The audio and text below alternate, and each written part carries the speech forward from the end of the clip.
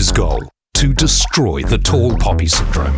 His platform, Today FM. This is Rebet Live. Call 0800 Today FM.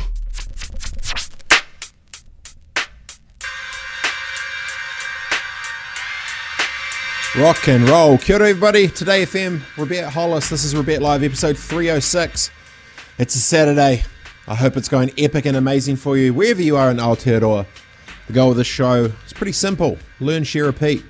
Who can we talk to? What do they know? And how can we help others? Main goal of that.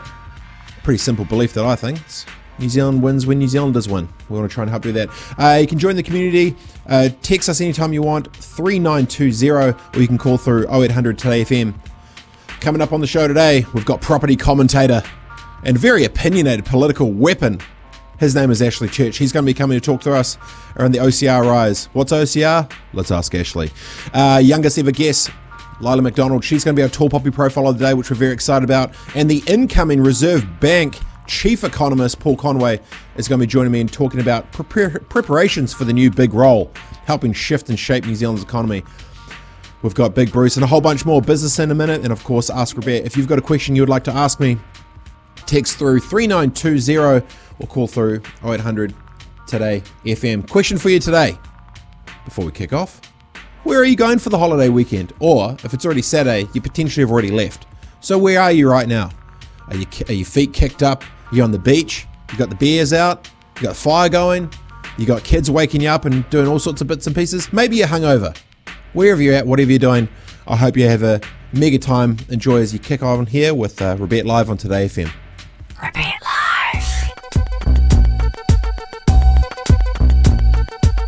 All right, let's kick off the show. Ladies and gentlemen, interview number one for the day. Very excited about this. A co-founder and director of a company called FTN Motion.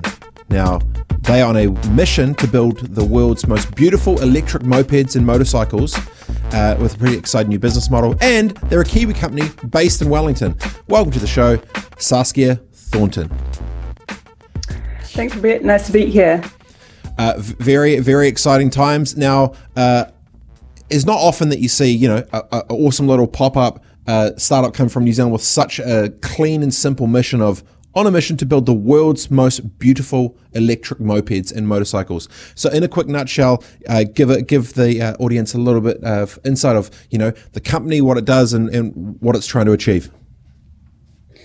Yeah, so the two original founders of FTN Motion are both engineers, Luke and Kendall, and they've been working on designing or putting together an electric moped for about 5 years now. And the whole philosophy that they brought into the design was bringing the design back to the simpler times. So really clean fluid styling and really making a bike that people immediately see and they want to jump on and ride. So taking back electric or taking back mobility to something that's really enjoyable and something that's really accessible and people just want to do.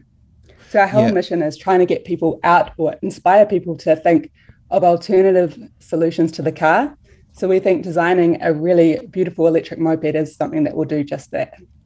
The reason that I jumped onto that specifically is, when you look at Xero, they're talking about beautiful accounting software, and then to say that, and when I saw beautiful electric mopeds, and you look at the design, and it's clean and it's swift. There's obviously just such a core focus on design and beauty and sleek. So the genesis from this, it started from like, what was the point of, hey, we need to do this, and particularly why in New Zealand? Yeah, so, we're from New Zealand. The founders are from New Zealand as well. And the reason that we want to do it is because we found electric mopeds these days that people are going more and more into making more noise onto an electric moped. So there's more accessories, more things that are starting to look very modern, very sharp, very accessorized. Whereas we think when bringing things back to a more minimalistic fluid styling, it's really an inspiring piece of a vehicle that can really get people motivated into jumping on and riding. So riding the moped is just as intuitive and easy as it looks. So we want to make it as accessible for people as possible.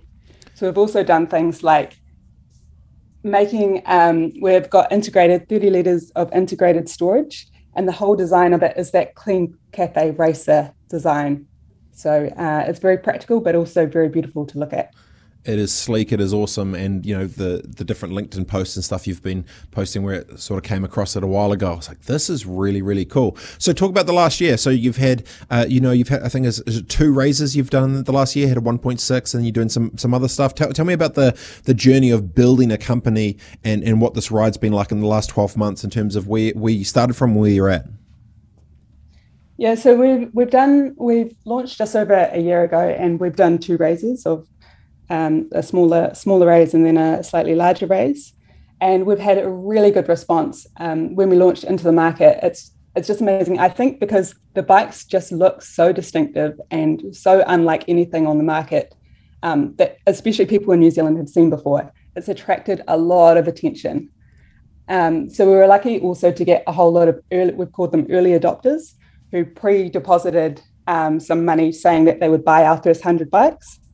So that gave us a lot of early market traction that then enabled us to get some really good investors on board as well. And then the great thing is we're obviously doing something right, because most of our original investors have reinvested for the second round as well. So it's been, it's been a really good ride. We've learned a lot along the way in terms of putting together first beta bikes, and now we're getting ready to do the next 100 that we've pre-sold. And we're doing another capital raise to help us do that, which will be starting shortly as well. So the model in terms of revenue is you're pre-selling 100 motorcycles, getting the cash in, using that to do the manufacturing, and then doing it in a cycled system so you don't get kind of strung with the cash flow. Is that kind of the strategy in terms of how you're going to scale up the ability of the company? At the moment, that is a bit of our strategy, just because we're in, it's tricky times with supply at the moment, and also being a startup, cash is always a little bit strapped. So we're lucky that our customers, we've got such good demand that we've been able to get that support from our customers that has helped us, has helped us move the business along faster in terms of cash. But whether we do that long term, we're still undecided. But it is a strategy that we've been using at the moment. So if you just joined in, I'm talking to Saskia Thornton, one of the co-founders and directors for marketing strategy at FTN Motion, on a mission to build the world's most beautiful electric mopeds. So I wanted to ask you a quick question. Practically, you design it up, your team gets these, fancy drawings out and they're all on the computer. You got the sketches and bits and pieces. How do you actually make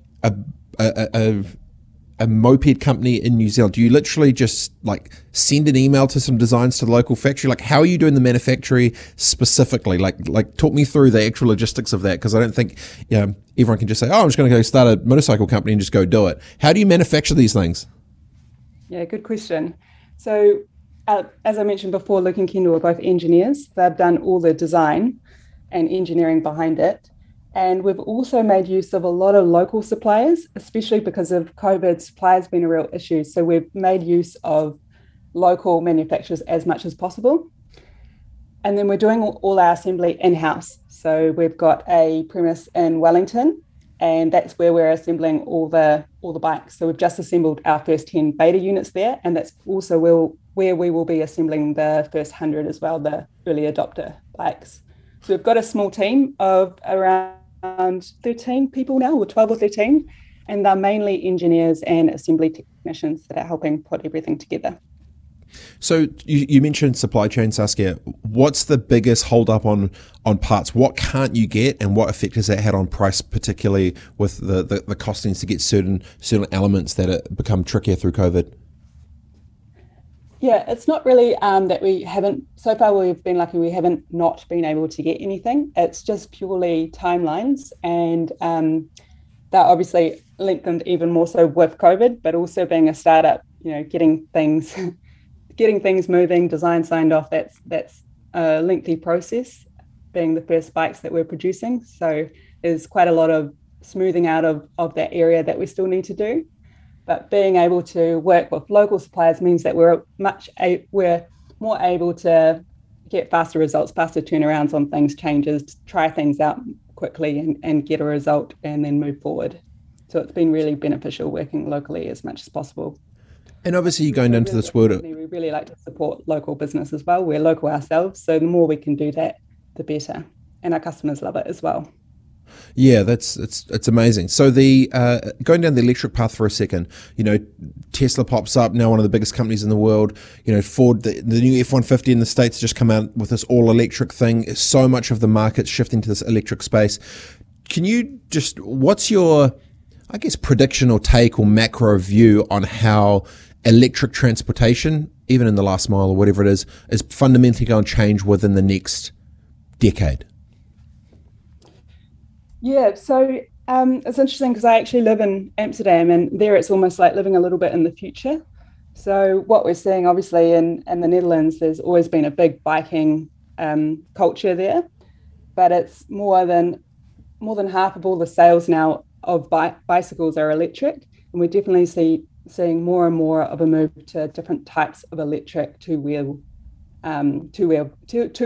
vehicles. So although they have a lot of EV car subsidies, it's beyond just getting people into cars, because that's actually not going to solve problems of congestion. And the big problem in New Zealand that we have is most people are driving to and from work because there's also no public transport, or the public transport's not very good. And most people are driving alone. So if you can imagine, the solution in New Zealand currently has been to keep building more roads. But we see a big part of the solution in the future is to look at things like electric two-wheel vehicles, like what we're doing, but also there are many others as well, electric bikes. And also part of the solution is sharing. There's a big emphasis in the Netherlands, where I'm from, or where I live, around sharing vehicles. So sharing your car, and also a lot of sharing two-wheel mobility vehicles as well. I mean, before we wrap up, I've kind of got three key things I need to know. One, how heavy of a human can sit on one of these things? And I'm asking for a friend, but how heavy can you? What's the max weight load package that you can hold on these FTN machines? Yeah, so that actually you can also, max weight is, we say, around 200 kilos. Oh, I'm in. I'm safe. Okay, I'm in, team. I got it. You can also ride with 2 passengers as well. So they are designed to take a bit of weight. How fast can they go? They can go 50 kilometers an hour. So that's the other big thing about them, is that they're moped class. So anyone with just a car license can ride them. You don't need a motorcycle license to get on it. All right. So it can take up to 2 people, goes 50 Ks. And what's the range on a charge if you're just an average size human? It's a 100-kilometer range. Let's go. That's awesome. All right. And then maybe final one. Does it come? Do you have an option just to have it in all black, just straight black, black on black on black? Is that an option?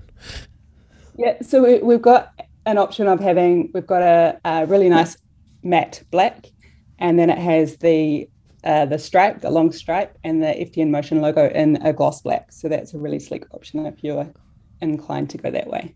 Let's go.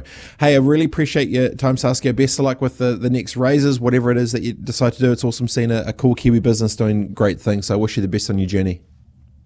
Thanks very much. Thanks for having me on the show. Let's go. All right, there we go. Saskia, thanks so much for joining in the mix. Coming up next, it's Young Bucks, and today's guest is making waves in the world of dessert drinks. Rebet Live, Live from Silicon Valley, the hub of the tech universe. with tips on unleashing your entrepreneurial potential. On Today FM. So what, we get drunk. So what, we don't sleep. We're just having fun. We don't care who sees. Welcome back, everybody. Today FM, Rebet Hollis. This is Rebet Live, episode 306. Young Bucks. What is a young buck? Young future Kiwi doing great things. We're giving a bit of a spotlight on to tell them a little bit about themselves, what they're working on. And today we're very fortunate enough to have Tanya Hazeltine join us, the owner of Petite Chai. How are you, Tanya? Kia ora. I'm good, thank you. How are you guys? We are rolling. Okay, so you don't sound like you're 70. How old are you? Where are you from? And what's your business? I'm 20 years old and my business is Petite Chai. It's a bubble tea shop that I've opened up in New Plymouth. Originally, I'm from Cambodia, born and raised there, and then I moved to New Zealand a couple years ago. Let's go. How you like it? How's New Zealand been treating you? Obviously, you're starting businesses and getting the ball rolling. You must be hyped and happy. Yep, it's good. The first couple of winters in New Zealand were pretty difficult to get through, but I think I'm getting there. You're not even down in Invercargill and Gore. You can't be bitching about the weather just yet. Jeez, it's not that tough. This is freezing. There, I grew up in Fiji when I was way younger, and I can definitely understand the heat. So tell me a little bit about what made you want to start the business. How long has it been going, and give us the genesis story of how it started. Yep. So the business has been open for about, as a physical store, it's been open for about 3-4 months now. But it first started up when I was in year 12 in high school. So I think that might have been 2 to 3 years ago. I did it under the Young Enterprise Scheme with one of my boarding school mates. And we kind of just did it because I really missed having bubble tea. Came to New Zealand for school, and there weren't any bubble tea shops around. And the one that there was around, you could only really get it once a month at a seaside market. So got my mom to send over some bubble tea products. And we just started making it with a kettle and a little rice cooker in our boarding school room. And then when we took up enterprise studies, we thought, we might as well do this as part of our enterprise studies and, kind of make some money off of it while we get to have it ourselves. And so we just started off by selling at school during school lunches, and then sometimes at the markets as well. And then the following year, I decided to take up the class again and take it a step further. COVID happened. So I turned everything into kits that you could buy and make it yourself at home. So instead of doing that extra step of preparing the drink already made, you could just buy the kit and take it home and do it. And then since then it went really, really well. Kind of blew up all over New Zealand for a little bit, and then it just went real steady and it was really good to keep going.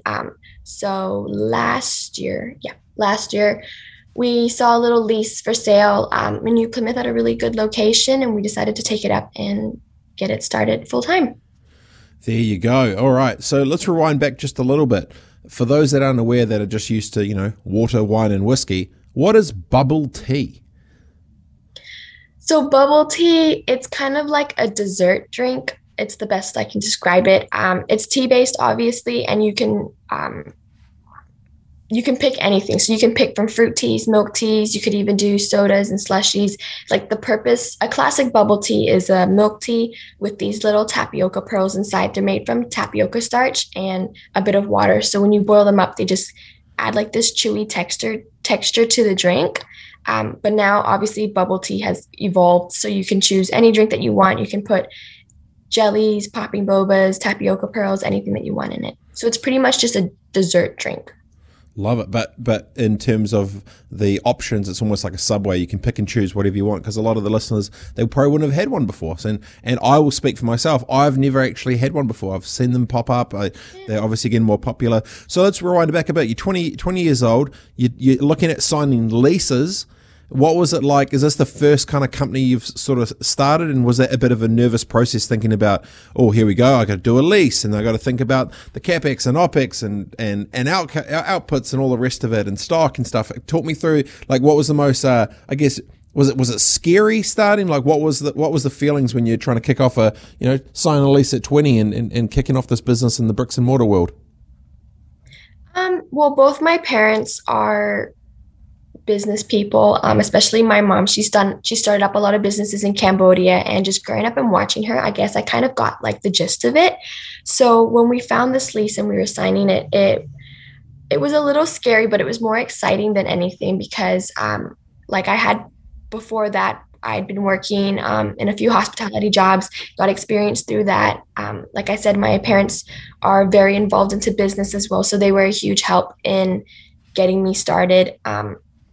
And the rest from there was just it was scary, but it was more exciting than it was scary. And like I said, I had the support of my family. So it wasn't too difficult. It was pretty easy getting it up and running. I guess the most difficult part was when we went into that lockdown mid last year as well. We kind of had to put everything on hold and just wait it out because you couldn't really do anything. Shipping times took longer, but we got there in the end.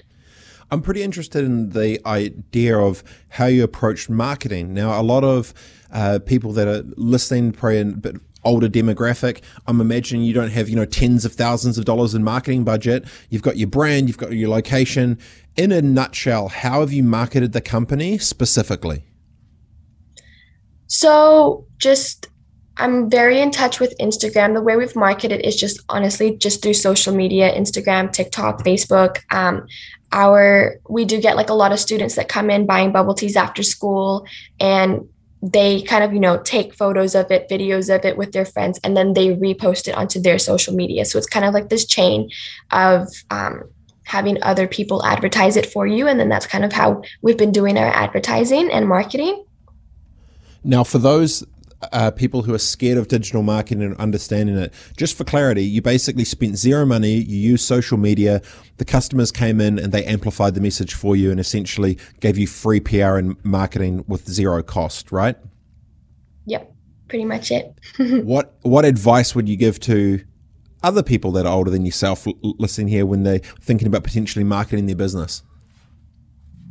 I think when it comes to marketing your business, obviously you need to understand your customer base. And for my customer base, it is a lot of the, younger mid-generations, and we're quite in touch with using like digital media. So I guess one of the ways that we kind of got people to take video stories was to create a really welcoming atmosphere, something that was, picture worthy in a way.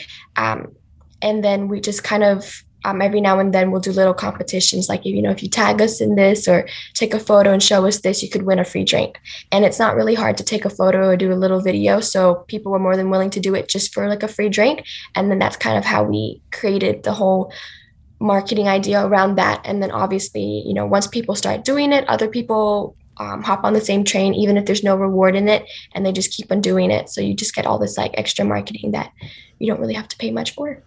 I absolutely love it. Awesome, Tanya. Now, if people wanting to check out your company, your website, your Instagram, where can they go to? What can they do? They can go to Petitcha NZ. It's the same for our Instagram, our Facebook, and then our website is just petitcha.com. I love it. Thanks so much, Tanya. This has been Tanya Hazeltine, owner of Petite Chai, for a young buck this week. Coming up after the break, I'll give you my business in a minute tip, and we'll also cover off Te Reo time for this week. See you in a second. Live from San Francisco. And streaming now on Facebook Live. It's Rebet Live with how to turn your passion into profit. On Today FM.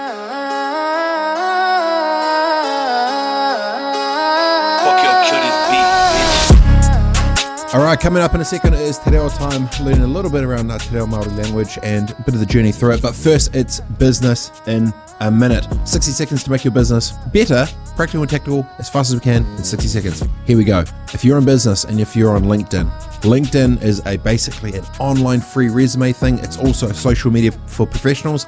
But what not many people realize you can do with LinkedIn is literally, if you're trying to find the connection of the CFO or the CEO or the sales manager or the marketing manager or the general manager or the operations manager, whatever it may be, you can literally filter and search out that person's job at a certain company. All you need to do is go into the search bar, type in what business, you click companies, type for the role that you want, and it literally shows up. So a lot of time in business, it's hard to try and get to the right decision maker. The great thing about New Zealand with 2 degrees of separation is everyone knows everyone, but even better when it comes to LinkedIn is you can literally find out the name, the title, where they work and what they do. You could even just search for marketing managers of companies, people that live in Palmerston North, and they'll all pop there and you can see them. It's an amazing, free, epic way to be able to use LinkedIn to try and get you to better contacts. So that is your business in a minute tip. It's Rebet Live on Today FM.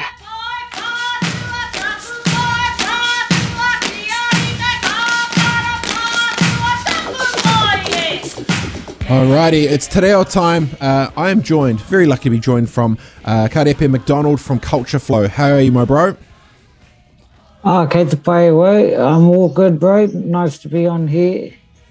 Very, very cool. Hey, appreciate you joining up. So you'll be helping me with my little journey as I'm going through te reo. I've been feeling, a little bit guilty. I can speak more Japanese than I can te reo, and I'm obviously very proudly Māori. My whānau's from Ngāti Porou, East Coast, and all the rest of it. But, we're going to be doing Kiwaka o Te Wiki, so like kind of phrase or saying of the week. So to start off with, what do you have for us? Well, te mea tuatahi, our first one for this program will be Kare e ko atu, kare e ko mai. And this pretty much the definition of this kiwaha is there is no one better. So if I was to say there's no one better than you, Robert, for, let's say, cooking meat, we'll just say cooking meat, eh? Kare e ko atu, kare e ko mai I a koe hoa, mo te mahi tunu miti, ka pai. And, it can be used on people, it can be used about describing things. Restaurant you went to, you can say, kare ko atu, kare ko mai taua wharekai mo te sushi pia. There you go. It can be, and it's really about whakanui tangata, whakanui mahi. So all about celebrating a person or celebrating a state of something, people, places, whatever it may be. More kuake for me, I could use kare ko atu, kare ko mai, I te taira whiti mo tōna ātāhuatanga. So there's nowhere more beautiful than the East Coast. Being from Waipiro Bay, I would happily agree. Why do you think it's important for Kiwis to kind of engage and engage with te reo and more of the amazing culture of Māori? Yes, most definitely. This year is quite significant for especially te reo Māori because it's the 50th year of the te reo Māori petition back in 1972. It's the 40 years of Kohanga Reo, a whole lot of different kaupapa that have happened to uplift te reo Māori has all happened in some way on this year, 50 years ago, 40 years ago, whatever it may be. And that's awesome because yesterday I just watched an old program, maybe from the early 2000s, and they actually showed the statistics of how much te reo native speakers or speakers had dropped from the 70s to the 80s to the 90s. So we're in a time of reo revitalization and, well, kare ko atu, kare ko mai. No better, nothing better than that. Love it. What do you think for Kiwis that, not potentially intimidated by it, but want to engage with it, what do you think one of the best ways Kiwis can sort of start to learn te reo or try and engage with it in its simplest form if they haven't done much in the space before? Well, firstly, just learn how to say kia ora, hello. Tēnā koe, tēnā kōrua, tēnā koutou, mōrena, atamari, Paul Māori, whatever it may be, just, I always tell my students the most little, tiniest triumph is still a triumph, okay? And yes, I know exactly what people mean about being intimidated, sometimes you walk into a classroom or you're in a group of other reo speakers and some of them, are either fluent or really good reo. And sometimes our te hunga e ako ana, ako tonu ana, group that's still learning the language, tend to get frightened a bit awanga ma hara, get a bit nervous of, practicing in front of other people who may be on, a bit more fluent, a bit more developed than they are. So my tip to everyone is it's all right to make a mistake. There's plenty of programs throughout the country that you could sign up to learn, but, even just learning a word a day or word a week, it's still something. So, ko te iti te rahi o tōhau whakapaukaha ki tā koe te o tātou reo Māori, kei a koe te tikanga, and kare ko atu, kare ko mai. So just letting you all know there's nothing better than learning just maybe one word, the smallest thing in te reo, and you're making a contribution to those statistics. And I think a big part with that as well, Karepa, is, the intent. What is your intent? Yes, you're going to stuff up. Yes, you're not perfect. I mean, I definitely am that myself. But if the intent is there, it gives you a lot more leeway. So before we go, one more thing I kind of want to ask you. Who do you think the greatest New Zealander of all time is that is Māori? We're doing the Kiwi, the Te FM greatest 100 Kiwis. Who's your number one? Kia nei mōku ake for me, especially from coming from Ruatoria at the East Coast, Kariko atu I a Tā Apirana Ngata. No one better than Sir Apirana Ngata in his day and today, about, I think he died in the 1940s, late 1940s or early 50s. His influence is still around us today, about 80, 70 years later. So no one better than Apirana Ngata, Apirana Turupa Ngata. There you go. Hey, really appreciate you joining us, Karepa McDonald from Culture Flow. Thanks so much, man. I'll be catching up with you soon. I ate the way what. All right, that's Te Reo time for this week. If you've got any feedback or suggestions, text me along on 3920, or you can ring through 0800 Today FM. After the break, it's Learn, Share, Repeat with fellow Today FM host Wilhelmina Shrimpton. See you in a sec, team. His goal, to destroy the tall poppy syndrome. His platform, Today FM. This is Rebet Live. Call 0800 Today FM.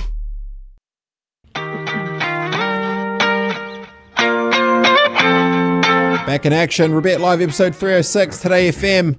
This is Learn, Share, Repeat time, and we're very lucky to have friend and co-weapon on the station, ladies and gentlemen, Wilhelmina Shrimpton. How are you? I'm good. Oh my gosh, I've never been called co-weapon before, and I kind of love that title. There you go. I'm going to tell Lloyd to start calling me co-weapon instead of co-host. Absolutely not. Co-weapon. That's how we're rolling. How is the day bubbling away for you? You staying out of mischief, or are you about to get into mischief? What part of the equation are you on? I'm probably in the middle. I mean, everyone is, not able to do much.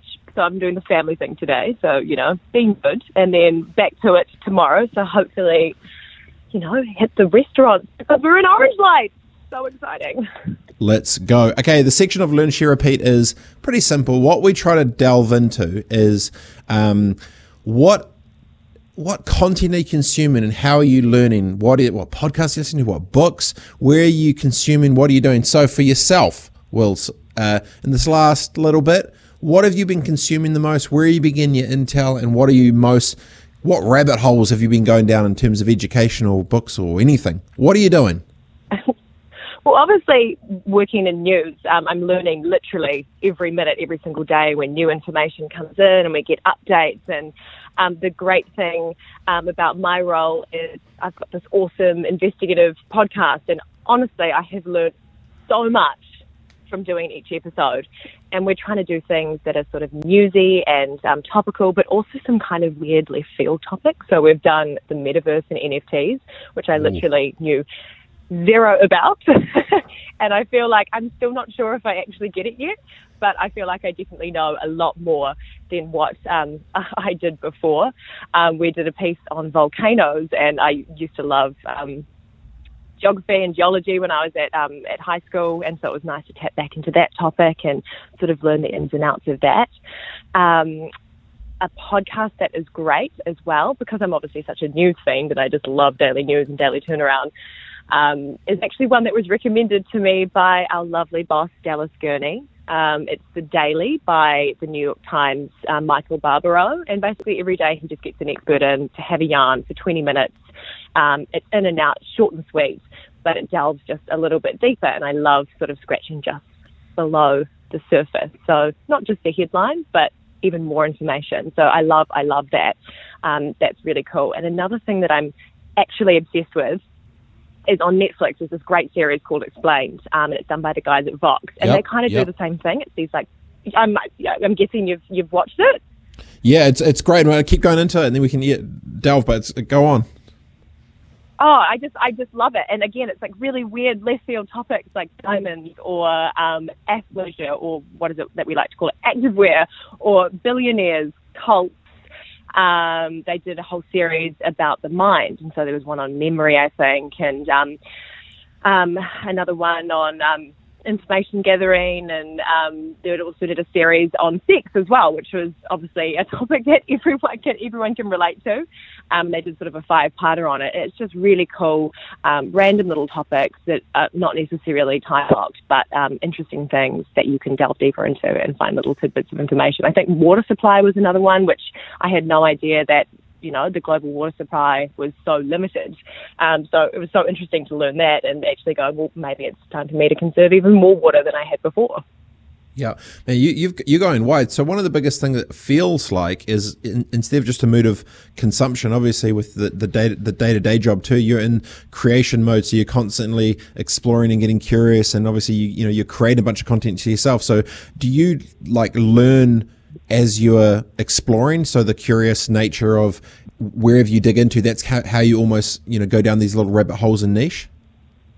Absolutely. And that's the thing, I guess, being a journalist, you're just naturally curious. The whole thing is finding out more information, asking the questions that perhaps other people wouldn't come up with. And yeah, like you say, I think the rabbit hole is the best way to describe it. When you're doing research for particular topics, and I kind of dive online and you click on one link and that leads you to another, and it leads you to another and leads you to another. And even interviewing people as well, just through conversation, soaking up everything like a little sponge. And the thing I just love about interviewing people is, you ask a question and they actually come back with something that you had no idea about, and you can kind of press them more on that and find more information out. And sometimes that leads to another rabbit hole or a connection that they might have who can kind of embellish on that point. It's just so fun. And I just feel like my brain is constantly soaking up every little tidbit. I do kind of get sort of tunnel vision sometimes, and I know I say I love news, and I'm obviously all for the daily news cycle, but if I'm on one topic sometimes one day, I will dive under, I will not come up for air, and then kind of I come up for air to do a sort of news reading hat. And I'm like, what's going on today? Because all I know is volcanoes or vaping or NFTs. Yep. It's trying to make sure that my brain can kind of tap into every category across the day. It seems that you're obviously constantly curious across all these different bubbles, but one of the, I'm probably similar to in many respects, but one of the things I'm not sure if you've probably delved into as well is when you go down these random little rabbit holes, you find threads of kernels which are actually relevant into different total ecosystem or industries or platforms or whatever else as well. And so, down this, I was interested down the NFT rabbit hole. Did you end up finding the little side rabbit hole to that rabbit hole around NFTs around many people are using it for tax avoidance? Have you dug into that little rabbit hole? Yep. So I didn't actually stumble across the little rabbit hole of tax avoidance, but it's super interesting and one that I might have to steal from you to add into the episode.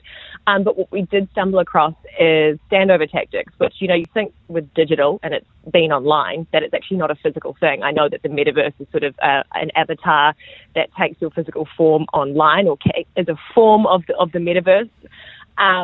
But actual physical standover tactics. So we talked to this tech expert, Paul Spain from Gorilla Tech, and he was telling us there's literally iron bar tactics where people turn up to your house, use standover tactics to basically demand your crypto off you.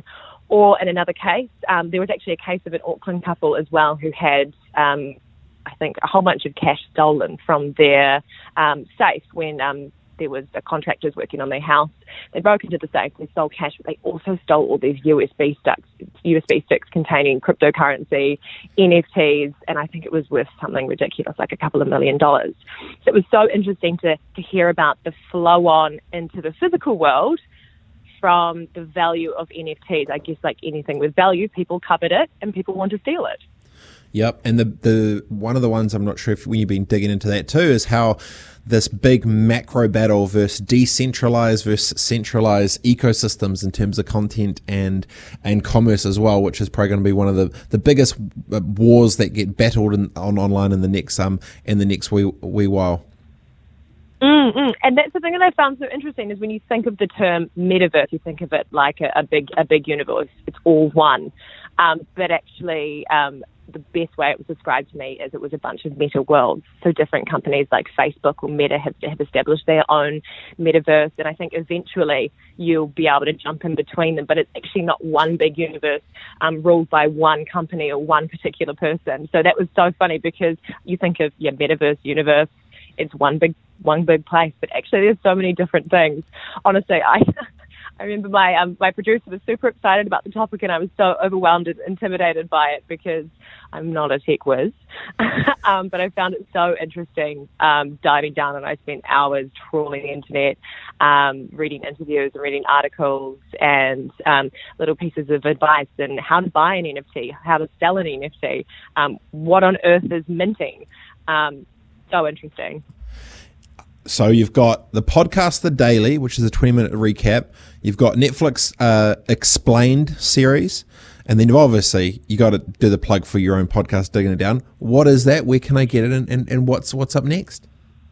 I love that you've done this. So it's a similar concept, so sort of delving a lot deeper. The podcast is called The Core, and the whole idea is cutting to the core of topical issues facing Kiwis every day, whether that's interesting, something that they're curious about, or something that's a bit deeper, issues that concern them among the community. So we've done stuff on vaping and street safety. And unlike most podcasts, we go so deep. We interview anywhere from 6 to 10 people per episode. I'm trying to cover all angles, all opinions, so you get a full comprehensive rundown of whatever it is we're doing. Plus, it's all mixed in together with some pretty epic sound effects, some music, beautiful news upshots, making it really engaging and immersive for people. They can find that on the Today FM website. Hop over to the podcast, click the podcast link, scroll on down to The Core, or search The Core with Wilhelmina Shrimpton wherever you get your podcasts, on Spotify, Apple Podcasts, or the like. Let's go. And I've got a question which I think might be intriguing down a new potential rabbit hole, and it's a question that's been on my mind for years that has not fully been answered yet. That question is, does New Zealand have a unity of purpose? Oh, that's tough. And I'll make it even trickier. Is there a unity of purpose for New Zealand? But also trickier is, the segue to it is, if the Treaty of Waitangi brought together culture and community, what has been the moment since that culture, community, and commerce has had an intersection? And then to make it even more deeper, what is if that was where New Zealand started, what is the new North Star for the new New Zealand? Haven't been able to crack it, but if there's someone that could do some digging, I think you might be the lady to do it. Yeah, that's a tricky one. I think, to give you a really basic answer, I think the unity of purpose thing, I think the overarching, Kiwi dream, we all want to flourish and be happy in our lives, but I think everyone's definition of that is completely different. So everyone has different goals, and I don't know if that's completely aligned, but the overarching idea of, being successful, having a house, being able to grow up healthy with an education, I think everyone at least wants part of that. But the way that they get there and how they get there, I don't know if that's aligned. But it's good that the overarching goal is a positive one, I think. 100%. Really appreciate your time. And before we go, I need to give you an extra props and thanks, because when I got offered with this opportunity for Rebet Live, you're literally one of the first person that I called and reached out to give me some tips. And you helped me what a sting. I wrote down a bunch of notes. So I just want to publicly acknowledge and thank you for your friendship and your help. So I found out what a sting was, and a music bed, and the ins and outs, and a time check. I've learned all these new words. So I really appreciate that. So I just wanted to take the moment to say thanks. Bless you, and you're doing an amazing job. Keep up the good work. Yeah, I remember that conversation so vividly, and you were like, "What's a time check?" You definitely know it now, and you're absolutely nailing it. So happy to be on the same team. Love it. Hey, much love, and enjoy the rest of the weekend. Thanks so much for rocking in. This has been Learn, Share, Repeat with Wilhelmina Shrimpton. His goal: to destroy the tall poppy syndrome. His platform, Today FM. This is Rebet Live. Call 0800 Today FM.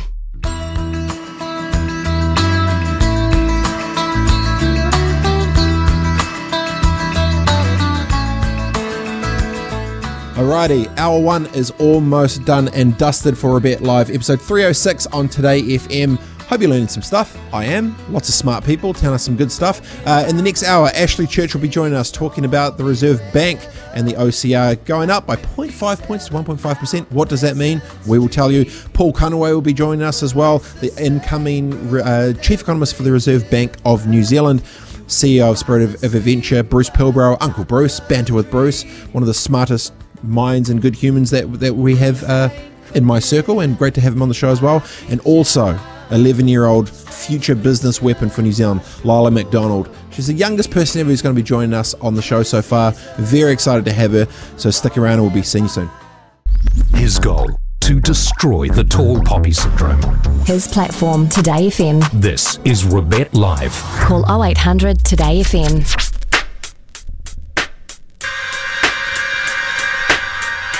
All right, coming up in half an hour, ladies and gentlemen, we've got the top 100 greatest Kiwis. Who will it be? We shall find out in half an hour. But first, the Reserve Bank of New Zealand has stepped up the official cash rate by 0.5 percentage point to 1.5%. And there's no one better that I thought we would try and get on the show than someone who knows a lot about this, who's got opinions, left and right and politics and sky and blue and whatever, than the one and only Ashley Church, friend of the show. How are you, mate? G'day, Robert. I'm good, mate. Very good to hear your voice from so far away. I know, you feel so close. So for those that aren't aware, let's go macro for a second. What is the OCR official cash rate, and why should the average Kiwi care? The OCR, the official cash rate, is a mechanism used by the Reserve Bank of New Zealand effectively to control inflation. So the Reserve Bank's independent from the government. It was by statute, which was established in 1990, which basically says that it can do things without deference back to the government. And in broad terms, that's generally true. And incidentally, it's worth noting that as a result of that act, a whole range of other governments around the world did the same thing with their Reserve Bank. So New Zealand was a bit of a trendsetter and a leader. But the purpose of the OCR is essentially to control inflation. And how it does that is the Reserve Bank surmises quite correctly that when inflation's high, that the best way to squeeze inflation out of the economy is to increase interest rates, and they use the OCR to do that because the banks are led by the OCR to some degree in terms of what they charge for mortgage interest. And so they surmise that if you increase the OCR and therefore mortgage interest, people have got less money to spend on other things, and that reduces the impact of inflation over time. Conversely, when you're worried about your economy going into free fall, then one of the ways that you can address that is you can reduce your OCR, therefore giving banks the opportunity to reduce mortgage interest rates, and that puts more money into supply and people can spend more, and that pushes economic activity up. Right now, we've got inflation running at somewhere close to about 6%, and there's every indication that inflation rate's going to continue, and some of that's due to things that are going on within the New Zealand economy, and some of it's due to things that are going on offshore. But in order to deal with that and quickly, the Reserve Bank is increasing the OCR in order to influence the mortgage interest rates that banks are charging in order to hopefully squeeze inflation out of the economy. So that's how it affects the average punter, Robert. Well, great summation. Basically, the Reserve Bank puts the OCR up. That means interest rates basically go up a little, and they're to try and handbrake inflation a little so the world doesn't go too crazy. Totally makes sense. So it's gone up by 0.5 point to now 1.5%. So for the average Kiwi, Billy Bob the plumber from Gore, will this have a significant impact on the average Kiwi? It'll have a significant impact primarily on anybody who's got a mortgage, and that's a fairly large chunk of the country. It's about 65% of New Zealanders own their own homes, so extrapolate out from that a lot of people will be affected by this. It will have varying degrees of impact depending on whether people have got what's called a fixed rate mortgage or a floating mortgage. So a floating mortgage is a mortgage where the interest rate can go up and down depending on what's happening within the bank itself or what's happening within the broader economy. A fixed rate mortgage is a mortgage where you agree with the bank at the outset of the fixing of that term that the mortgage interest rate will stay the same for a period of time. And that's usually 6 months, a year, 2 years, 3 years, or in some unusual cases, 5 years. So if you're on a fixed rate mortgage, and that's for a reasonably long period of time, you won't be affected by this until such a time as you come off that fixed rate. And for some people, that could be 3 years. So it means it'll make virtually no impact on them at all. They'll get whatever great rate they got prior to these rates starting to go up. But if you're on a floating rate or you've got a mortgage interest rate that's coming up for review, then this will impact you quite quickly, depending on how quickly that review is due. And in some cases, it could be quite a painful hit based on what people have been paying over the last few years when we've had these extraordinarily benign interest rates, which have been so low. So in 2022, I've saved up for my first house. I'm getting very excited. We go with wifey and we've saved up our pennies. Should we be getting floating or fixed mortgages in 2022 after this announcement from the Reserve Bank? So let me caveat what I'm about to say by saying that I make predictions each year on what's going to happen with various different things in the property economy. And one of the things I've in the past I've had opinions on or made predictions on is interest rates. And for quite some period of time, I was invariably wrong. so you would be a little bit cautious about taking my advice. In fact, you might actually say, listen to what I say and then do the opposite. However, with that caveat, I think in general terms, it's probably reasonable to say that right now you'd fix. And the reason I say that is because the Reserve Bank itself has said that they're going to continue increasing the OCR until 2024. And they think that by 2024, that they will have got inflation under control and that it will start coming down again. And at that stage, they can stop putting the OCR up and even potentially start to bring it down again. So if you do the math on that, that's about 2 years away. You would probably be looking, if you were fixing your rate right now, at fixing for around about 2 years, on the assumption that whatever rate you get today is going to be better than what it'll be in a year and 2 years' time. So I think that's probably a reasonable guess. Now, the only thing that could change that, Rebecca, is if, and I don't see this happening, but if for some reason inflation suddenly reverses and starts going down really rapidly, or if the Reserve Bank gets this thing under control much more quickly than they thought they were going to, then it may well be that rates come down more quickly than all of the pundits are assuming that they will. But I think that's an outside chance. It's much more likely that they'll keep going up for another couple of years. So going up to 1.5, do you think, like Kiwis that have got secured mortgages right now on a variable interest rate, do you think there's a chance that some of them, might, with these rates fluctuating, might be kind of unable to now afford their kind of mortgages and stuff? Do you think this is will it have that much of an impact where some people are potentially going to have to forego their homes, do you think? Oh, no, it really depends. The bank, by the way, I should stress too that 1.5 that you're talking about is the OCR. It's not the mortgage interest rate. The mortgage interest rates are at least a couple of % higher than that. So the OCR is what they call the wholesale rate. It's the rate that the Reserve Bank sets, but the banks have to make a profit as well, and they have to run their businesses. So you need to add to the OCR at least a couple of % and sometimes a little bit more to get an indication of what the retail rates are going to be. In terms of who is likely to be impacted by this, the banks for the last few years have been running something called a stress test, or as I used to refer to it, a fudge factor. And that was that when they assessed you for a mortgage, if it was a new mortgage, they actually assessed that mortgage on the basis of assuming that the mortgage interest rate was about 7%, or in some cases 6.5%, rather than the 2 or 3% that people were actually paying. Now, to be fair to them, they actually got a lot of criticism for that at the time, with people saying that they were assessing people far too high based on what mortgage interest rates were actually running at. But given what's likely to happen over the next couple of years, perhaps they were right, because the impact of that meant that when they've assessed those mortgage applications and where they've approved mortgages, it's been on the basis that people could afford to pay a mortgage at a much higher interest rate than they were actually paying.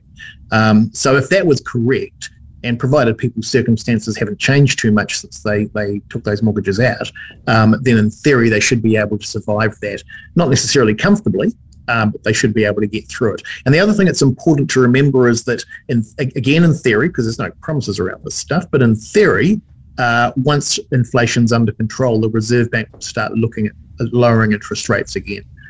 So at some point over the next 4 or 5 years, interest rates will not only reach a peak, but you would expect them to start coming down again. So the reason I mention that is because it means that whatever happens will only be for a period of time. Got ya.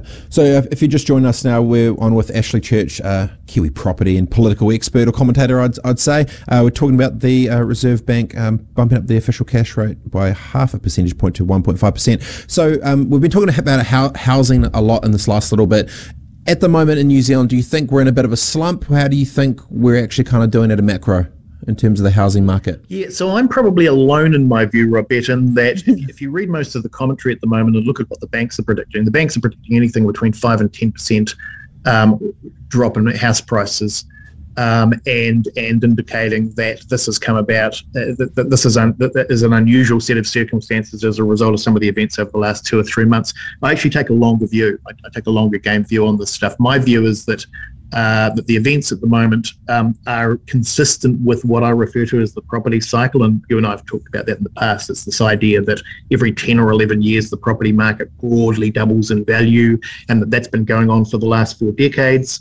And prior to the last 2 or 3 months, if you'd been looking at that cycle and asking me what I thought, I would have been saying to you that the Auckland market's more or less back into its boom period, and that started about a year ago, and that the regional markets should be starting to taper off because the regional markets are always about 3 years behind Auckland. So that meant that the regional, by regional markets, I mean pretty much anywhere outside Auckland, should have been starting to flatten off. So if we look at what's happening at the market at the moment, the regional markets are flattening off, which is in my view exactly what you would expect, and that will continue for another 2 or 3 years, and that the Auckland markets and a bit like a possum in headlights at the moment. So at a period where, in my view, you would expect the Auckland market to be continuing to go up, it's actually sitting flat. And in my view, there's 2 reasons for that. One of them is the imposition of something called the CCCFA, Credit Finance Act, or some changes to that act which came about over Christmas, which went far too far in respect of the changes that they made, and the impact of which was that they pretty much stalled the mortgage lending market for about 3 months, particularly first-time buyers. And so the government's now realised that, the minister's made some changes, and those changes are already starting to feed back into the system, and I would expect then that you get back to normal levels within a couple of months. The other impact is the OCR, which we've just talked about, and this is the thing that Kiwis do. New legislation comes in, we all panic, the sky's falling, Chicken Little, and we worry that the world's going to end. And then what happens is it doesn't end, and we realise it doesn't end, and then we get back to some sort of level of normality. So we've been through the Chicken Little stage over the last 2 or 3 months. We've all panicked and thought, oh my God, something, that I'm going to lose my house or whatever. We're now realising it's not quite as bad as we thought it was going to be. It's going to be a bit more staged. And my estimation is that the market will return to some degree of normality over the next couple of months.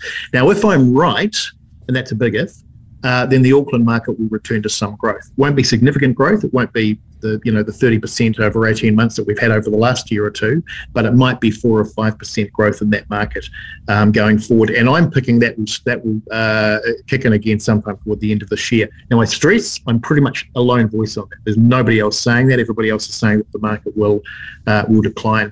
So it's really a question of which of those positions you believe to be true. Does the market follow cycles? Or is this a unique set of circumstances that we've never had before, and therefore the market's going to do different things? Oh, it's a good bet to be placing. I mean, if you think of 40 years has been rolling, but this last 2 years has definitely been different in terms of the economy and how dollars have flowed, and the world has definitely changed. And you say, if this happens, if you got to be a radical optimist, Ashley, you need to say when this happens, then I think with the current data, I think that it's going to go up and crank. But no, good insights there. A lot of average Kiwis don't understand how the flow-on effect of OCR goes up, affects the interest rates. Try to put a handle on inflation, and at the end of the day it's affecting there's extra 20, 50, $100 a week, whatever it is, if you're on these variable mortgages and bits and pieces too, and the rest of it. Absolutely. So really appreciate your time, my friend. We'll be catching up for a beer or a wine or whatever you'd like to have sooner rather than later, and I appreciate you jumping on the show. Legend. Thanks, Robert. Talk to you soon, mate. Ta-da. Champ. That was Ashley Church, New Zealand property commentator, I also say political commentator. I think he's got some very interesting views all over it with New Zealand. It's always good to learn a lot from people who are smarter than yourself. Coming up after the break on Today FM, I'm chatting with Lila McDonald, our youngest ever guest on the show. Very excited about that. In less than about 15 minutes, we'll also be revealing the next greatest Kiwi of all time. And we're going to have some chance to win some cold hard cash and some quality paint thanks to Resine. You're on Today FM, Rebet Live, episode 306. See you in a second. Mentor, Sherpa, counsellor. Nah, just a clever guy doing cool shit. It's Rebet Live on Today FM.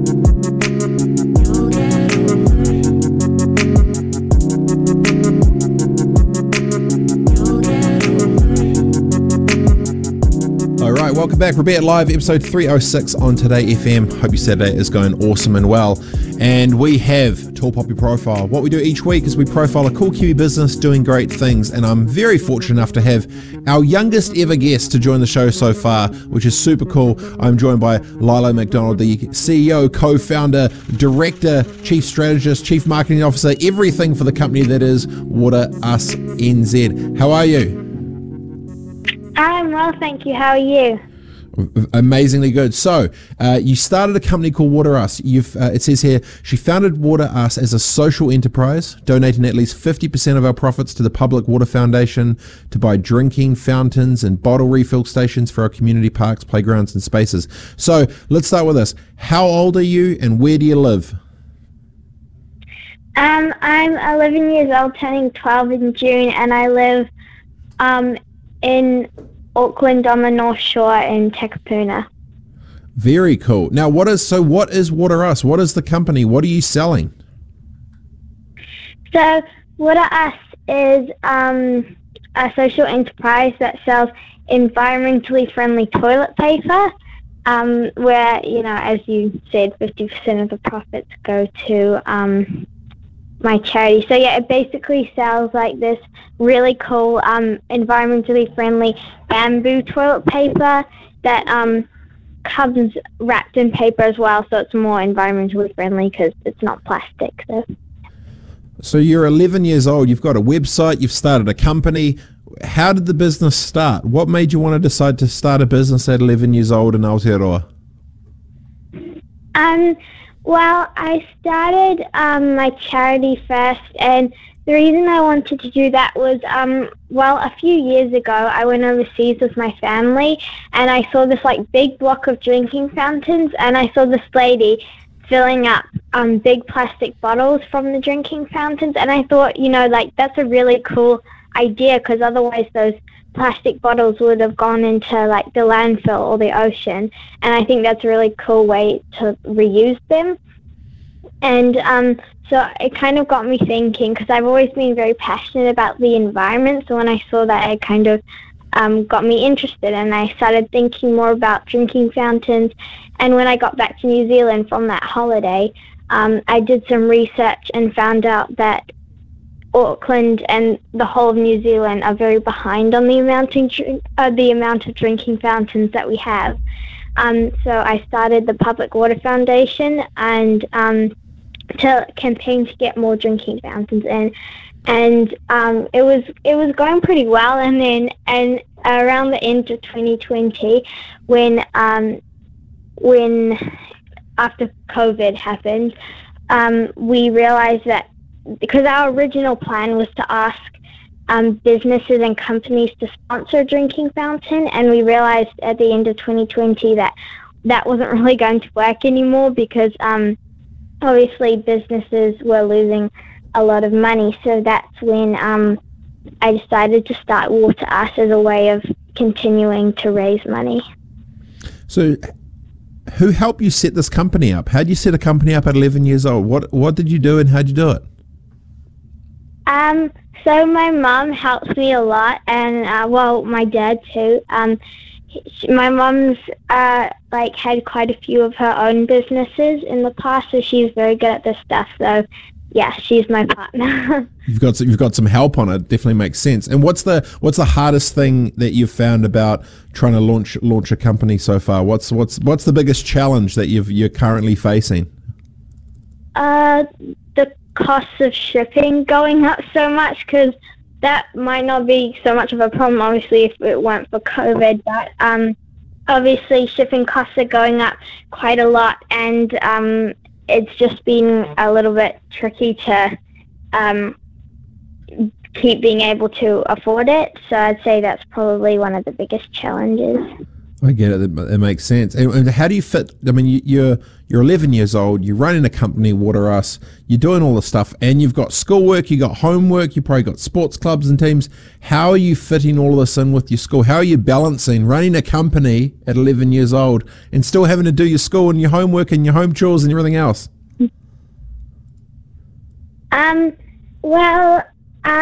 To be honest, as I said, my mom's a huge help. So as she says, I'm quite good at delegating the work. But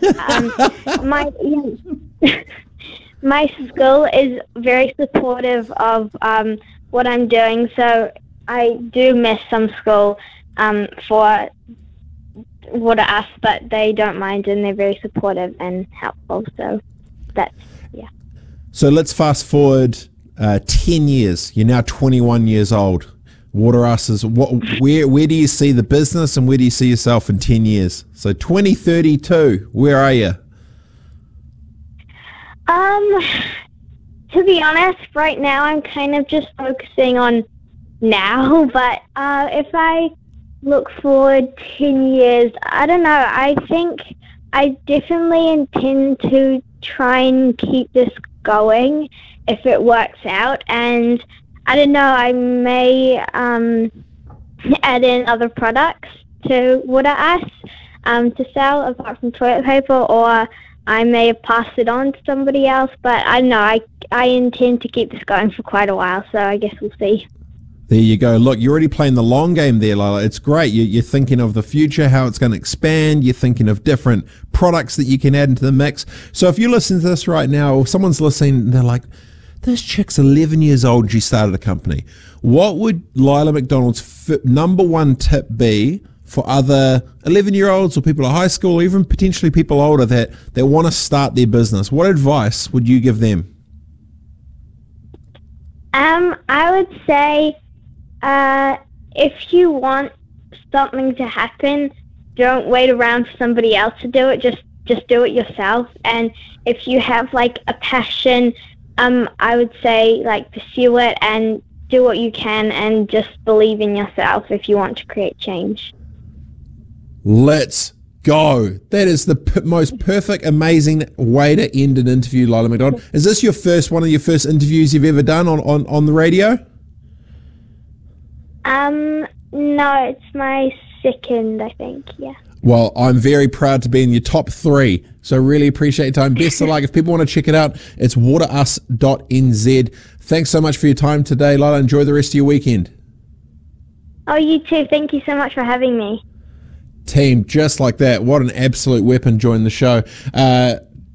Amazing to see the future of New Zealand looking so bright with such good brains, with passionate about the environment and products and all sorts of bits and pieces. And I love how she's delegating quite well to her mother. Super well done. All right, team, coming up next is our greatest Kiwi of all time announcement. Who will it be? We shall find out. Plus we'll catch up with Uncle Bruce and banter with Bruce, one of New Zealand's probably most heartfelt leading CEOs, and one of a good friend of mine for his nugget of the wisdom of the week. You're on Today FM. Rebet Live. Live from Silicon Valley, the hub of the tech universe. With tips on unleashing your entrepreneurial potential. On Today FM. Coming up next, we have the incoming Chief Economist of the Reserve Bank, Paul Conway. But first, it's time for the greatest Kiwi of all time, and it is number 41. Let's go.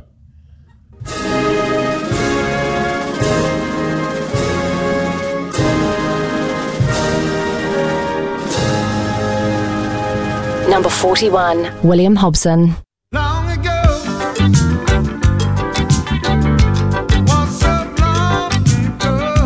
Captain William Hobson arrived from Sydney at Waitangi on board the HMS Herald on the 29th of January 1840.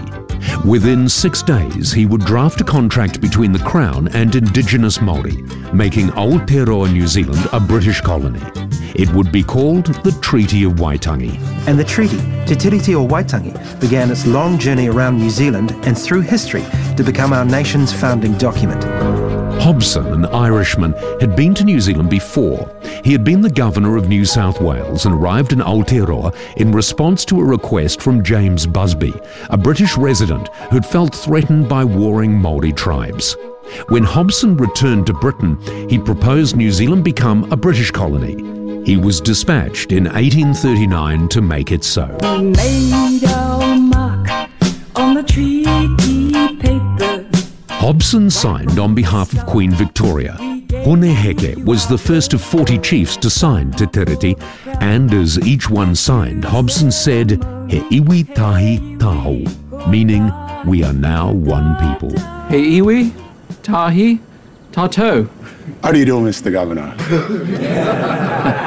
How do you do? How do you do? Meanwhile, in what would become Wellington, settlers were forming their own republic called the United Tribes of New Zealand. Despite the signing of the treaty not yet being complete, Hobson sent soldiers to claim territorial authority over Port Nicholson. In July 1840, the French arrived at Banks Peninsula. Hobson sent 2 magistrates to Akaroa to make claims there too. Hobson would later travel to Wellington and Akaroa to hear complaints from the locals and settle their concerns. On the 3rd of May 1841, Hobson was sworn in as the first governor of New Zealand. Before this time, we had come under the control of the colony of New South Wales. A new country had been born. Hobson would determine Auckland was the best place to have the capital of the new nation. He had some difficulty with local Māori in Tamaki Makaurau and was ridiculed by journalists at the time. He responded by shutting down the New Zealand Herald and Auckland Gazette. I was used to having my orders obeyed without question and to the letter. That was not the case here in Auckland. I was bullied and lobbied by everyone. I was short of troops and money. The constant bickering took its toll on my health. He would suffer a stroke and die on the 10th of September 1842 and is buried in Auckland's Simon Street Cemetery. While only a player for a short time in colonial New Zealand, as co-author of the Treaty of Waitangi, Hobson left an indelible mark on our history. William Hobson, a captain and witness to the birth of a nation, and one of Today FM's greatest Kiwis of all time. There you go, number 41, William Hobson. All right, it's giveaway time. Team, we've got some stuff to give away from you. The first caller or texter will win a $100 Resene voucher and $100 cash. Straight cash money. This is the question. And basically, as soon as I say this question, you text it through. Text it through to 3920 or go through to 0800 Today FM. The question is, for a $100 Resene voucher and $100 cash, what was the name of the ship that brought William Hobson to New Zealand? Go. First one through gets it. And also number 40 coming up, it will be at 4:30 with the Bro Mark period, which is super cool. This is Rebet Live, episode 306 on Today FM. Rebet Live on Today FM.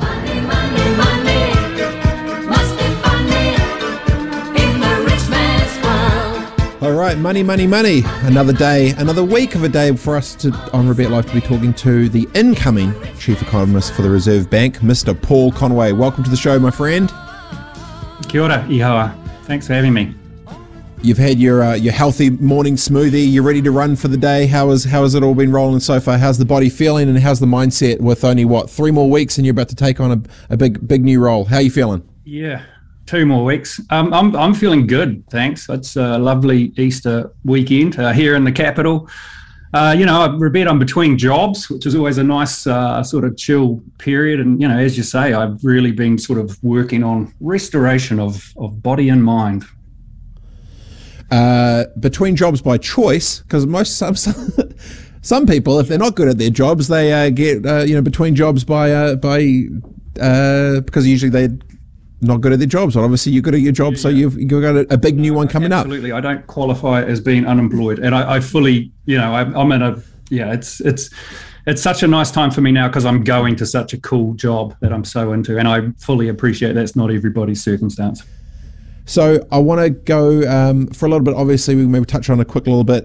Also, with these sections that we always need to be a little bit careful of, is because you hold a position of influence with things. Any opinion that you say, I'll do you a quick disclaimer here for you, Paul.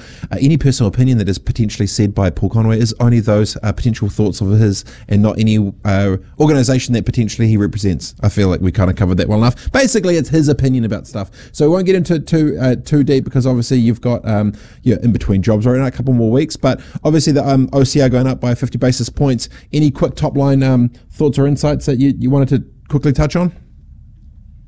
Around that, well, first of all, the Reserve Bank put the OCR up 0.5% last week. So OCR equals official cash rate.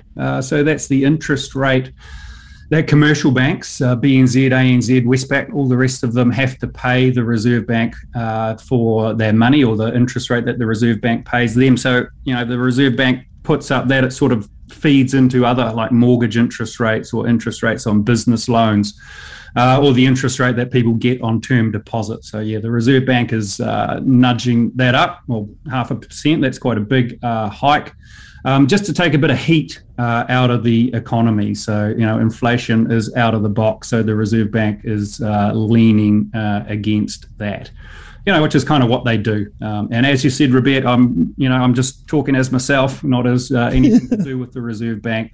But it's absolutely consistent with what I would have done, had I been in the shop this week. All right, well, we can be digging you around that in a couple more weeks. So you've had a bit of a reset. Now, obviously, you're about to go into this sort of new gig, and you talked about, resetting the body and the mind for it. You went on a online meditation retreat. Is that right? Have you done it? Is this real? Like, tell me about this. I have never heard of it. I'm genuinely interested. What are you doing, Paul? Well, yeah, I've been doing. Well, first of all, I joined a gym. Like, I listened to your interview with, was it Tyrone? Yeah, he's a beast. Resonated. Yeah. For my middle-aged male body. So I've been, well, not exactly pumping iron, but I've definitely been moving some heavy things this week, which has been cool. But yeah, I've also been doing an online meditation retreat, which has been so interesting. I've been a reasonably consistent meditator for a couple of years now. So it's the second time I've actually done this online retreat. And it's, essentially it's some sort of West Coast of the US tech guys have teamed up and got together with some, deep spiritual wisdom coming out of India, out of an ashram there. And they've sort of produced it into a pretty compelling combination that works. So plenty of sort of 1 hour meditation sessions going on for me this week as part of this online community. And, after our chat last week, Roberta, about all things digital for New Zealand, it really brought it home to me. It's amazing what we can get done online these days. So, we've been having genuine, meaningful connection across a big group of people that are scattered across the planet that I'll probably never meet in the real world. But, thanks to the magic of digital technologies, it's been way cool. I'm getting heaps of benefit out of it. So just for clarity, the online meditation, this isn't like a VR headset type thing, is it? A Zoom call? Is it a headphones on with your eyes shut? Talk me through the mechanics. Yeah. Huh. And, we come together for different, we'll meditate together, and we'll come together to talk about, meditation and sort of mental health and well-being, et cetera, as a group. It is a bit of a time commitment. But there's sort of a joke in the meditation community, if you can't find the time to meditate for an hour a day, then you need to meditate for 2 hours a day. Especially when you sort of combine it with what was Tyrone saying? He was into 4 1-hour sessions at the gym a week. So that's quite a chunk of time. But, for me, it's about investing in well-being. And, it really helps me, sort of show up in my work.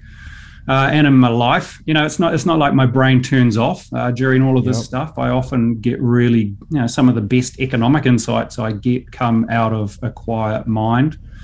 But, it really just helps me stay calm and focused. And really a big thing for me over my work at BNZ, I really wanted to be authentic in my work, and I sort of put a lot of effort into that. And it's taken the stress out of it for me. I don't have to pretend to be someone I'm not, and meditation really helps with that. I can just turn up and be myself, and it just encourages more genuine connection with people around me, people I'm working with. It's awesome. I've got a random, I don't know if it's an HR question, but from your insights of corporate world coming up the food chain and smashing it, what percentage of corporate Kiwis don't, or just hardworking Kiwis don't bring their authentic selves to work? Like you said, you made a conscious decision for that. What percentage do you think don't? Oh, I couldn't put a number on it. I think the number's declining. Like, I think millennials and Gen X are pretty good or getting better in this space. And I think my generation, mid-50s, I'm probably a bit more there compared to the baby boomers. So, it's an exciting sort of trend. And you know, I think we're in the midst of a bit of a transformation in the space. You know, the work world is getting more genuine and getting more about people. You know, which is just fantastic. Long may that trend continue.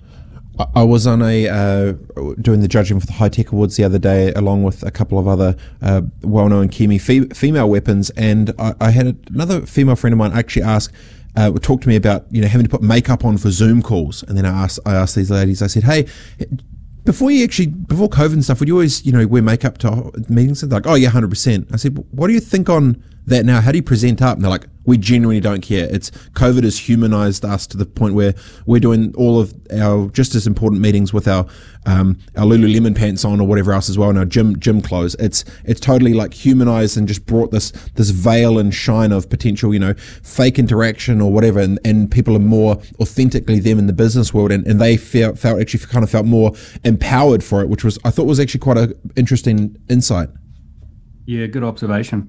I think, you know, the fact that people have been working at home and Zoom meetings gives us a glimpse into their personal lives. So it's sort of, you know, I love it when people's, you know, the dog barks or a kid walks through the back of the camera shot. I think it's awesome just bringing those two worlds together. You know, it's sort of like, I don't know, the business world, the economy, we've traditionally, or at least some of us or some people have treated it as this existential thing that's kind of separate to us, but it's not. You know, it's the economy. It's about, or the business world. It's about how we interact with each other, how we treat each other. So yeah, it's a reflection of us, and if we can bring our authentic selves to that, then that's going to be a more genuine connection, and the economy is going to work better. It's going to do a better job of serving the people, which is exactly what it should do. You know, maximize people's well-being across the most people possible. So I see this as all very positive. Robert, one of the many things to be getting excited about currently in a fairly challenging world. Well, it's exciting to hear someone that's in such the corporate financial business world having a good prioritization of the other things of, you know, spirit and the body and the mind and all the rest of it to be able to bring their best selves to work and stuff. So very excited. Next 2 more weeks to go. Next week we'll have an official day countdown until you kick off as the, you know, new chief economist of the Reserve Bank. So enjoy the rest of your weekend. Really appreciate it. And absolute champion, mate. Thanks for joining us, Paul. Cheers. Thanks, Robert. Happy Easter, everybody. That was Paul Conway, incoming Chief Economist of the Reserve Bank of New Zealand. After the break, it's Uncle Bruce. Banter with Bruce with his nugget of CEO wisdom for us all. And we'll be catching up with Mark Peard to see what's popping off on his show, talking all things sport. You're on Today FM, Robert Live, episode 306. His goal, to destroy the tall poppy syndrome. His platform, Today FM. This is Robert Live. Call 0800 Today FM. There we go. We're dreaming, and we're joined with Banter with Bruce Pilbrow, the CEO of Spirit of Adventure. Last week he was on a yacht, just yachting around the place, just living the high life. Where are you this week, my friend? I'm in the marina. So you're close to the water the whole time. Looking at yachts. Yeah, well, it's Auckland. That's what Auckland's about, isn't it? Yeah, Tamaki Makaurau, it's the city of sails. Yeah, amazing place. But like San Francisco. Extremely similar. How was the week? How's it all been bubbling? And what is on your mind today, my friend? It's been another good week. I feel like getting back into my flow again. I don't know how others are feeling, but just things are sort of loosening up a bit at New Zealand. So it just feels like we're starting to get back into our flow and of work and life, and I guess some form of normality. Yeah, which is cool. Yeah. On my mind this week, I guess I just keep picking up from last week, trying to keep the theme going, and I'm going to go with Brené Brown again, but I will move from her, trust me. But there's this whole thing of, she's so good though, mate. There's this whole thing of, you either stand in your truth or you stand outside your truth and hustle for your worthiness. And I thought, I'm going to spin that to you, Robert, and see what you thought of that one. So you stand in your truth or you stand outside your truth and hustle for your worthiness. Here's a good saying. What do you think of that? Well, it's my brain's trying to go to the depth of it. So I've got one where it's I'd rather deal with the consequences of the truth than the hurtfulness of the unknown. Like instead of like actually find out the answer of whatever the thing is and deal with the consequences of that, then have future regret for never knowing what happened. So you're saying stay in your truth or hustle for the worthiness. So explain that for your worthiness, yeah. Unpack the worthiness piece. So what I was thinking was like this, how many times, and I've done this all myself heaps of times, right? So I'm coming from judging myself here, right? So how many times do you rock up to someone and before you've sort of got through a sentence, you've already unpacked your CV, or you've told them where you live, or you tell them or hint at what sort of car you drive, or positioning. You're trying to put yourself up. Yeah, we all do it, right? And that's where you're outside hustling for your worthiness, because you're not comfortable just to stand in your truth that, hey, my name's Bruce. How you doing, bro? Nice to meet you. And actually, that's enough for now. You know, we don't need to sort of rock up with a CV to feel like we're validated or made worthy. And we all do it. And I'm really challenged by it. And I notice it a lot. And it's something that I've really tried to avoid doing and just get to know me as Bruce and figure out the rest from there. I've got two thoughts on this. The first is when I lived in Wanaka, when you'd meet someone at the bar, it was, hey, I'm John. You're like, oh, what's up, John? Mean. And you just, how was your day? Mean. All right, cool. You keep going. When I moved to Auckland, the first question was, hey, what's your name? John. And the next question would every single time be, what do you do? And I'd never heard it before so often, and I started to realize what was happening, and it was this subconscious position on the other side of where you fitted in the power totem pole of relevance, which they could potentially leverage from. And I noticed this years ago, and it was the first time I come up and I was like, wait a second, like in my whole life, you know, growing up on a farm in Dargaville, no one asks you, no one cares. Growing up in Fiji, no one asks you, no one cares. Growing up in Aranui Christchurch, no one cares. Going in Snowboard World, no one cares. In Snowboard World, it was, what's your name? John. Where are you from? And then you'd be like, oh, Canada or from France, or, you know, it was global. It was never, ever for the first, 25 years of my life associated with title. So do you think it's a Auckland centric thing, I guess? Or do you think I don't know. I think it's a corporate thing in some ways. It's a kind of a corporate world thing. It's kind of like trying to keep up with the Joneses, all that sort of, I love a Māori world. In the Māori world, when you do your pepeha, you sort of talk about your whakapapa and you talk about your whānau and you talk about where you're from and your iwi and your hapu and all these beautiful things that really is what we want to know about people, the richness of humanity. And at the end, you sort of say your name. I was having to talk to Amanda, my wife, about it the other day, right? So we've got 3 kids who are adult kids, right? And she says often as a mother, she doesn't feel valued by society, right? Because there's nothing tangible tied to it. Like she didn't earn $1 million. She's not driving a Porsche. She's not living in the house because of her effort. But what she's created with her effort, and whether you're both parenting or single parenting, whatever it is 3 amazing young adults because of this incredible effort that she's put into it. But it's not really naturally seen as, do you know what I'm saying? Yeah. If she said she was a lawyer or something, people go, oh, that's really interesting. But if she said, I'm a mother of 3, or I'm a dad and I'm a father of 3, and I brought up 3 amazing kids, that's the first thing I'm going to tell you about myself before I tell you what sort of car I drive, etc. I don't know. I think that's a much better way to start, isn't it? Yeah, it's very. It kind of goes to it makes people potentially feel uncomfortable because they're going to have to question how they potentially judge others. So I used to go to this fancy gym in Auckland. I won't say what one, but I'd go there early. I go there very early in the morning, and at the end of the workout, you go in and it'd be like 6 o'clock, whatever it is, and smashing it out, and then we'd go into the sauna after, and in the sauna, everyone's there in their like boxes and towels or whatever. Like there's no suits, there's no pocket squeezes, there's no veil, there's no nothing. And I came up with this thing called the sauna effect. And the sauna effect was where it didn't matter. No one cared what anyone did. You're there in your flipping boxes and your togs or whatever it is, and you're just talking as humans, right? And it's interesting as everyone goes and gets changed on these slides. They split to the males, female side, then they come out, and then they put their armor, their shells, their chameleons on, the suit jackets, they're holding the Audi keys, they've got the Rolex watch, they got and all these pieces add up to this thing, which is, so I totally know what you're talking about, but I don't. And I just think. Sorry, go. Sorry. Yeah, no, you're right. You go. Yeah, you go. I just. Oh, you go, sorry. No, mate. I'm interviewing you. You're smarter than me. You go for it. I was just going to say, I'm just saying, when you step into humanity and actually get to know someone for who they are, and actually hear about their whānau and their upbringing and where they're from, their iwi, their hapu, and all that sort of beautiful stuff, I really don't give a shit about anything else. That's what I'm really interested in now. And maybe I've just got older and I don't care. But, I mean, when I was younger, I used to chase everything else, like most people do. But I don't know, as I get older, I go, actually, I want to know who Robert is. I want to know, he's got 2 young kids and he's loving being a dad and he's investing in those 2 beautiful young children and they're going to become world break beaters themselves, whatever that looks like for them. I'm interested in that story, and I think we should all strive to hear that story more.